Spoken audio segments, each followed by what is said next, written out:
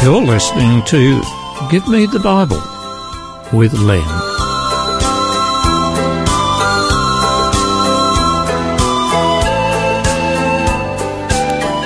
Today's program is entitled Rags to Riches.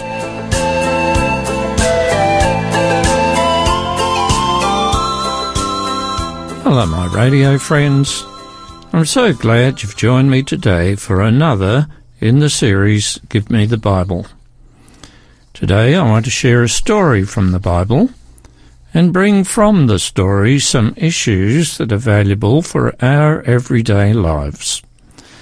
The story is set in the Middle East and concerns two countries, Israel and the neighbouring country of that time, Moab. Israel was suffering a severe drought. It was so severe that some people chose to emigrate to other places where life would be more normal. Among those who chose to emigrate was a man, Elimelech, and his wife, Naomi, and their two sons, Mahlon and Chilion. These two sons may have been in their early 20s. And so they left their hometown of Bethlehem and went into the more mountainous neighbouring country of Moab.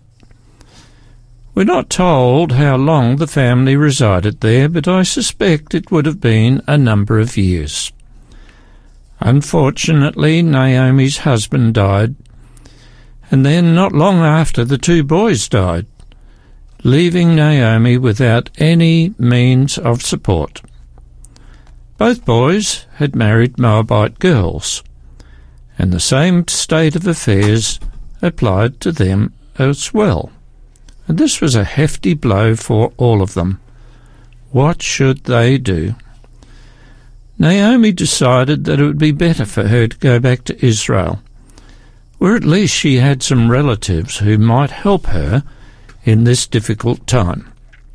And before going on with the story, I want to point out that sometimes unexpected and unwelcome circumstances come upon most people.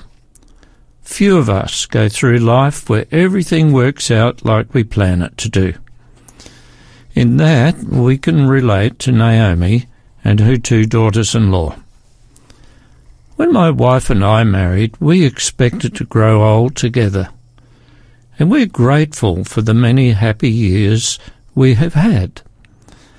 But many couples have had to face separation through death, disease, dissatisfaction, and discontent. Parents sometimes have to face up to the fact that their children predecease them. The book of Ecclesiastes faces up to those issues where it says in chapter 12 and verse 1, "Remember now your Creator in the days of your youth, while evil days come not, nor the years draw nigh when you shall say, I have no pleasure in them." In my words, this says, be committed to God, for the time will come when you will have trouble and then die. Well, Moab was a pagan land, and Naomi wanted to go back home. Her two daughters-in-law, Orpah and Ruth, who were devoted to their mother-in-law, chose to come with her. But Naomi counselled them to stay in their own country where they could remarry and have children. Several times she advised them to stay in Moab, and eventually, after many tears, Orpah parted and went back, but Ruth would not. In the book of Ruth, we read what she said. It's in chapter 1, verses 16 and 17. "Entreat me not to leave you, or to return from following you. For where you go, I will go, and wherever you live, I will live. Your people will be my people, and your God my God. Wherever you die, I shall die, and be buried there. The Lord so do to me, and more also, if anything but death parts you and me." There are only 2 books in the Bible named after women, and I believe they are there to encourage people to commit themselves to the Lord and to show that He can do marvellous things for and through us. And there are 2 points I wish to make here. For Ruth to make such a brave statement, to never leave Naomi, shows that Naomi must have been a wonderful example to the younger woman. Ruth had everything to gain by remaining in Moab, but chose to remain with Naomi even though she was poor, had little in the way of prospects, and would not be able to provide for her. And that's a challenge for me. Am I an example of decency, of beauty of character, of love, respect, and of good deeds, that someone might look up to me and say, I want to be like him?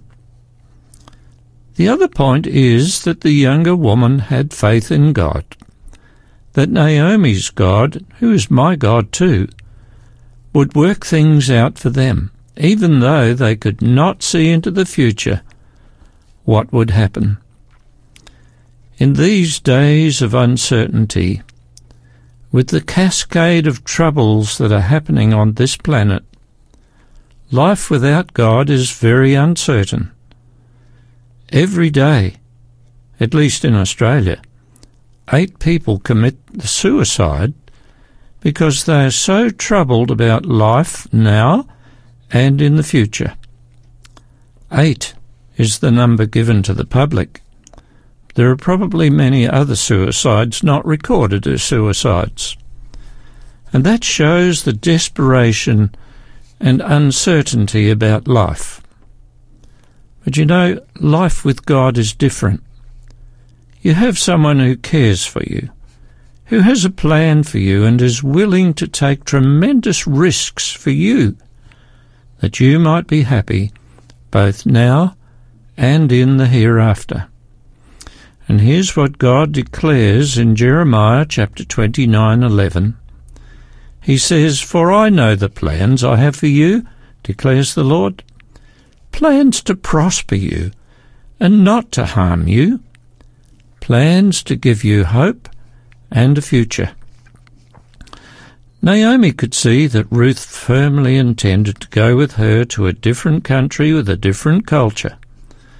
So she accepted the determination that Ruth showed, and these 2 practically destitute women made their way back to Bethlehem.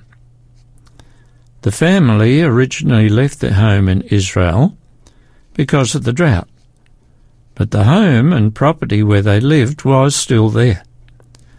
No doubt the house was in need of repair, and the land was overgrown with weeds and bushes, but at least Naomi and Ruth had somewhere to live.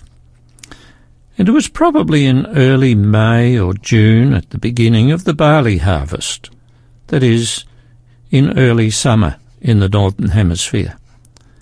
The weather would have been warm and mild.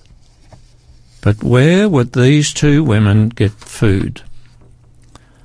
Well, back in those days it was a practice in Israel when harvesting was being done that people who were poor could go into the grain fields and collect any heads of wheat or barley that the reapers missed. This practice was known as gleaning. Ruth had an idea, and she said, and you can read this for yourself in Ruth chapter 2 and verse 2, Let me go to the field and glean ears of corn, that's grain, after him in whose sight I find grace. And she, that's Naomi, said, Go, my daughter. Ruth was young and fit, and if the landowner permitted her to glean his field, she was prepared to work in order to get enough food for their survival. Have you ever picked cherries? It takes much longer time to fill a bucket with cherries than picking a bucket of oranges. But Ruth would be picking up heads of barley, and it was back-breaking work. but at least it was something. And I suppose there's a lesson for us to learn here too. We should be grateful even for small mercies. It so happened that the field where Ruth worked belonged to Boaz, a very wealthy man who was a relative of Naomi's deceased husband, Elimelech. One day Boaz came from town to see how the reapers were getting on, and noticed there was a lovely young woman amongst the other female gleaners collecting the fallen heads of grain not far behind the reapers. And Boaz asked the foreman, "Who's she?" To be told that she was a Moabitish woman who returned to Bethlehem with her mother-in-law Naomi. Boaz went and spoke to Ruth and told her that she had his full authority to continue gleaning in his fields. He also told her that he had commanded the men in the field to leave her alone and not to molest her in any way. Ruth was grateful, and she bowed down to the ground and thanked Boaz for his kindness. But Boaz, obviously impressed with Ruth, gave her even further privileges. We read this in Ruth 2, verse 14. And Boaz said unto her, "At mealtime, come and eat with the reapers, and dip your bread in the vinegar with us." And she sat beside the reapers, and he, that's Boaz, passed her the parched corn, and she ate with them, and was sufficed, then left. She probably wondered, can this be true? Was she able to believe what had just happened? Here, this wealthy farmer invited her, a foreign woman, to lunch, which he provided, and to eat with the men. None of the other gleaners ever had such privileges. But you know, there was more. Boaz then ordered the reapers, who were working immediately ahead of Ruth, to deliberately leave some stands of barley for her. What a turn of events! To be complimented for her care of her mother-in-law, to be invited for lunch, and to be given protection from being molested by any of the men, and then deliberately provided with extra grain by what may have appeared as carelessness of the reapers just ahead of her, this was marvellous. In my opinion, this all happened not just out of coincidence. I believe Ruth was being rewarded by God for her faithfulness, and because she chose to serve the true God, the Creator and Sustainer God, who was Naomi's God, and he is my God. And this same God knows who you are and cares deeply for you. But if you ignore or reject him, you won't even be aware of his blessings. We're going to stop here and have a little break and go on straight afterwards.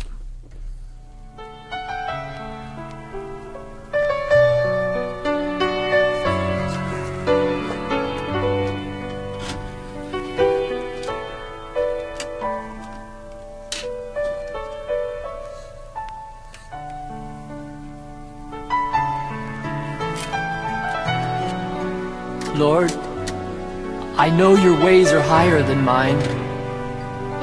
I'll follow your leading and trust your design.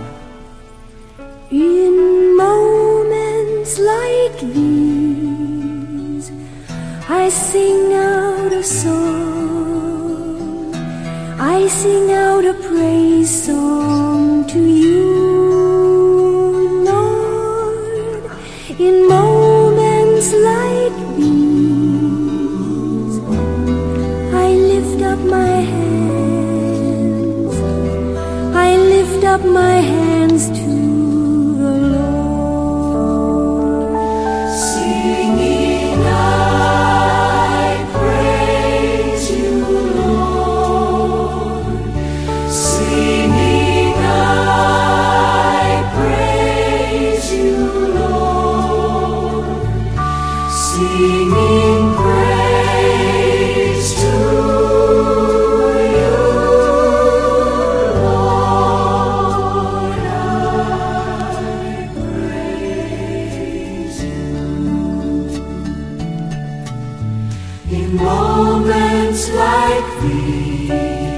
I sing out a song. I sing out a praise song to you, Lord.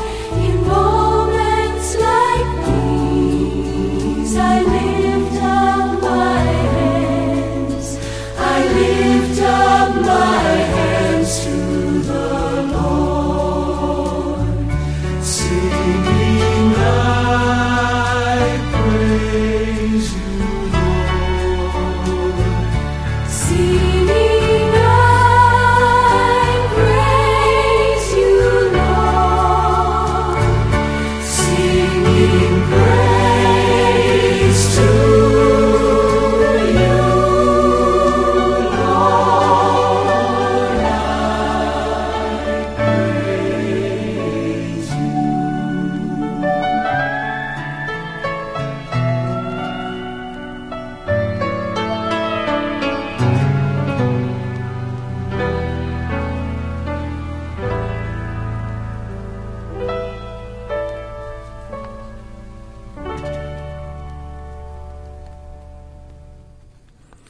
That afternoon, when the day's work was finished, Ruth threshed the barley and took it home to Naomi.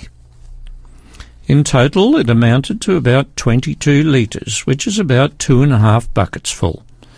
And that was a lot. Naomi was interested what had happened to Ruth that day and asked her many questions, especially about where she had worked. And in Ruth 2:19 we have the answer. Then Ruth told her mother-in-law about the one at whose place she'd been working. "The name of the man I worked for today is Boaz," she said. In verse 20, "The Lord bless him," Naomi said to her daughter-in-law. "He has not stopped showing his kindness to the living and the dead." She added, "That man is our close relative. He's one of our kinsman redeemers." Now, a kinsman redeemer was customarily someone who helped a family or family member who fell on hard times. Probably the closest kinsman redeemer equivalent we have in our times would be a godfather or a godmother, although that person in our times may not even be a relative. Can you see what's happening here? God is putting all the pieces in place. God has been working ahead to bring about a wonderful outcome in the lives of those two women who were true to him. And God has done things for me when I was in desperate situations, and he can do the same for you. Well, so Ruth worked in Boaz's fields during the whole harvest. Now, Naomi made a very impactful suggestion. It was at the end of the harvest, and on the farm there were threshers to remove the grain from the heads of barley.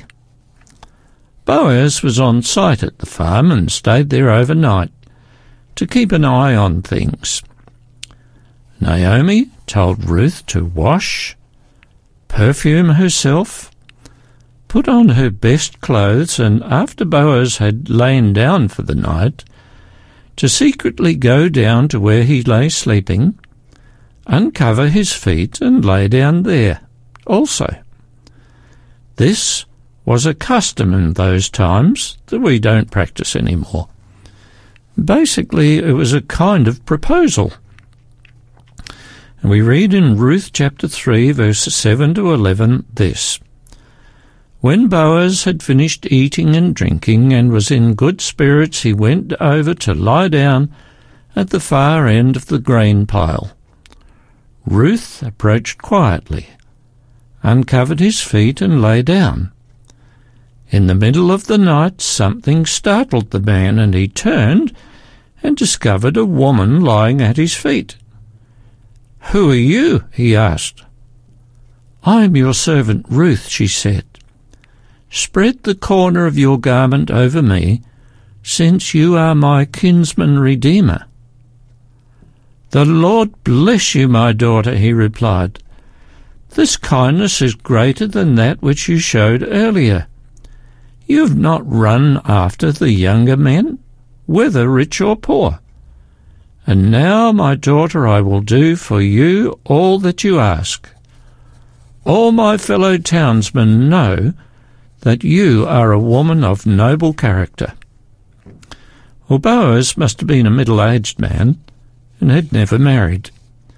He felt quite elated that this beautiful young woman was interested in him. What a wonderful thing it is to be considered by others as a person of noble character. When others can trust you and recognise that you are someone of high moral standing, that is something worth having. But there was a problem. There was another relative who was even more close to Ahimelech than Boaz. It was the custom of the times that the closest relative take responsibility, and if he did not want to take responsibility, the duty to care for the needy in the family would go to the next closest relative. Next day, Boaz went to the town gate where all business was conducted and waited for the other relative to come along. There, in the presence of the town officials, Boaz put it to him that in order to care for the now widowed Naomi, he should buy her land. He agreed to do that, but then Boaz announced that there was a further complication. It was that as well as the land, he was also to take care of Ruth, as she was the widow of Ahimelech's son. Oops! That put a spanner in the works. The other relative was not prepared to do that, and so forfeited his rights as kinsman redeemer. Instead of signing any document, the custom of the day was that as proof of the transference of his rights, the kinsman redeemer, in the presence of the town officials, would take off one of his sandals and give it to the one to whom the rights were transferred. Well, so Ruth became Boaz's wife, and probably Naomi lived with them. The story of these two faithful women is a rags to riches story. Ruth, from being a destitute widow, became the wife of one of the wealthiest landowners in the district. Now I'll read to you from Ruth 4, verses 13 to 17. So Boaz took Ruth, and she became his wife. He went to her, and the Lord enabled her to conceive, and she gave birth to a son. The women said to Naomi, "Praise be to the Lord, who this day has not left you without a kinsman redeemer. May he become famous throughout Israel. He will renew you in your old age. For your daughter-in-law, who loves you and is better to you than 7 sons, has given him birth." Then Naomi took the child, laid him in her lap, and cared for him. The women living there said, "Naomi has a son." Actually, it was a grandson. And they named him Obed. He was the father of Jesse, the father of David. If you look in your Bible at Matthew chapter 1, you can read the human genealogy of Jesus. There you will see the names Boaz and Obed listed. They were part of the human ancestry of Jesus Christ, the royal line. Just see what the Lord can do. The story of Ruth is the story of a pagan woman who believed in the true God and committed herself to him. It is the story of someone who was devoted and cared for others. It is the story of someone who had to deal with tremendous sorrow and severe privation. Yet it is a story of courage and perseverance, of victory and faithfulness, of fidelity and integrity.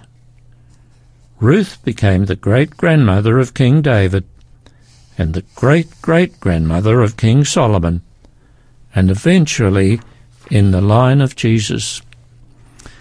In some ways I envy Ruth when I think of the legacy I leave of my life. If I'm faithful, noble and true, then history may record me in its annals as happened with her. And what about you? Are you like Ruth, endeavouring to be faithful to the Lord and the people around you? Are you willing to accept the Lord into your life? And are you prepared to follow him wherever he leads you?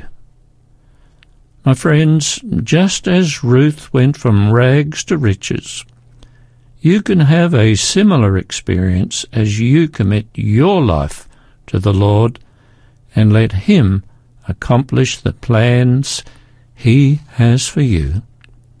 May God bless you richly.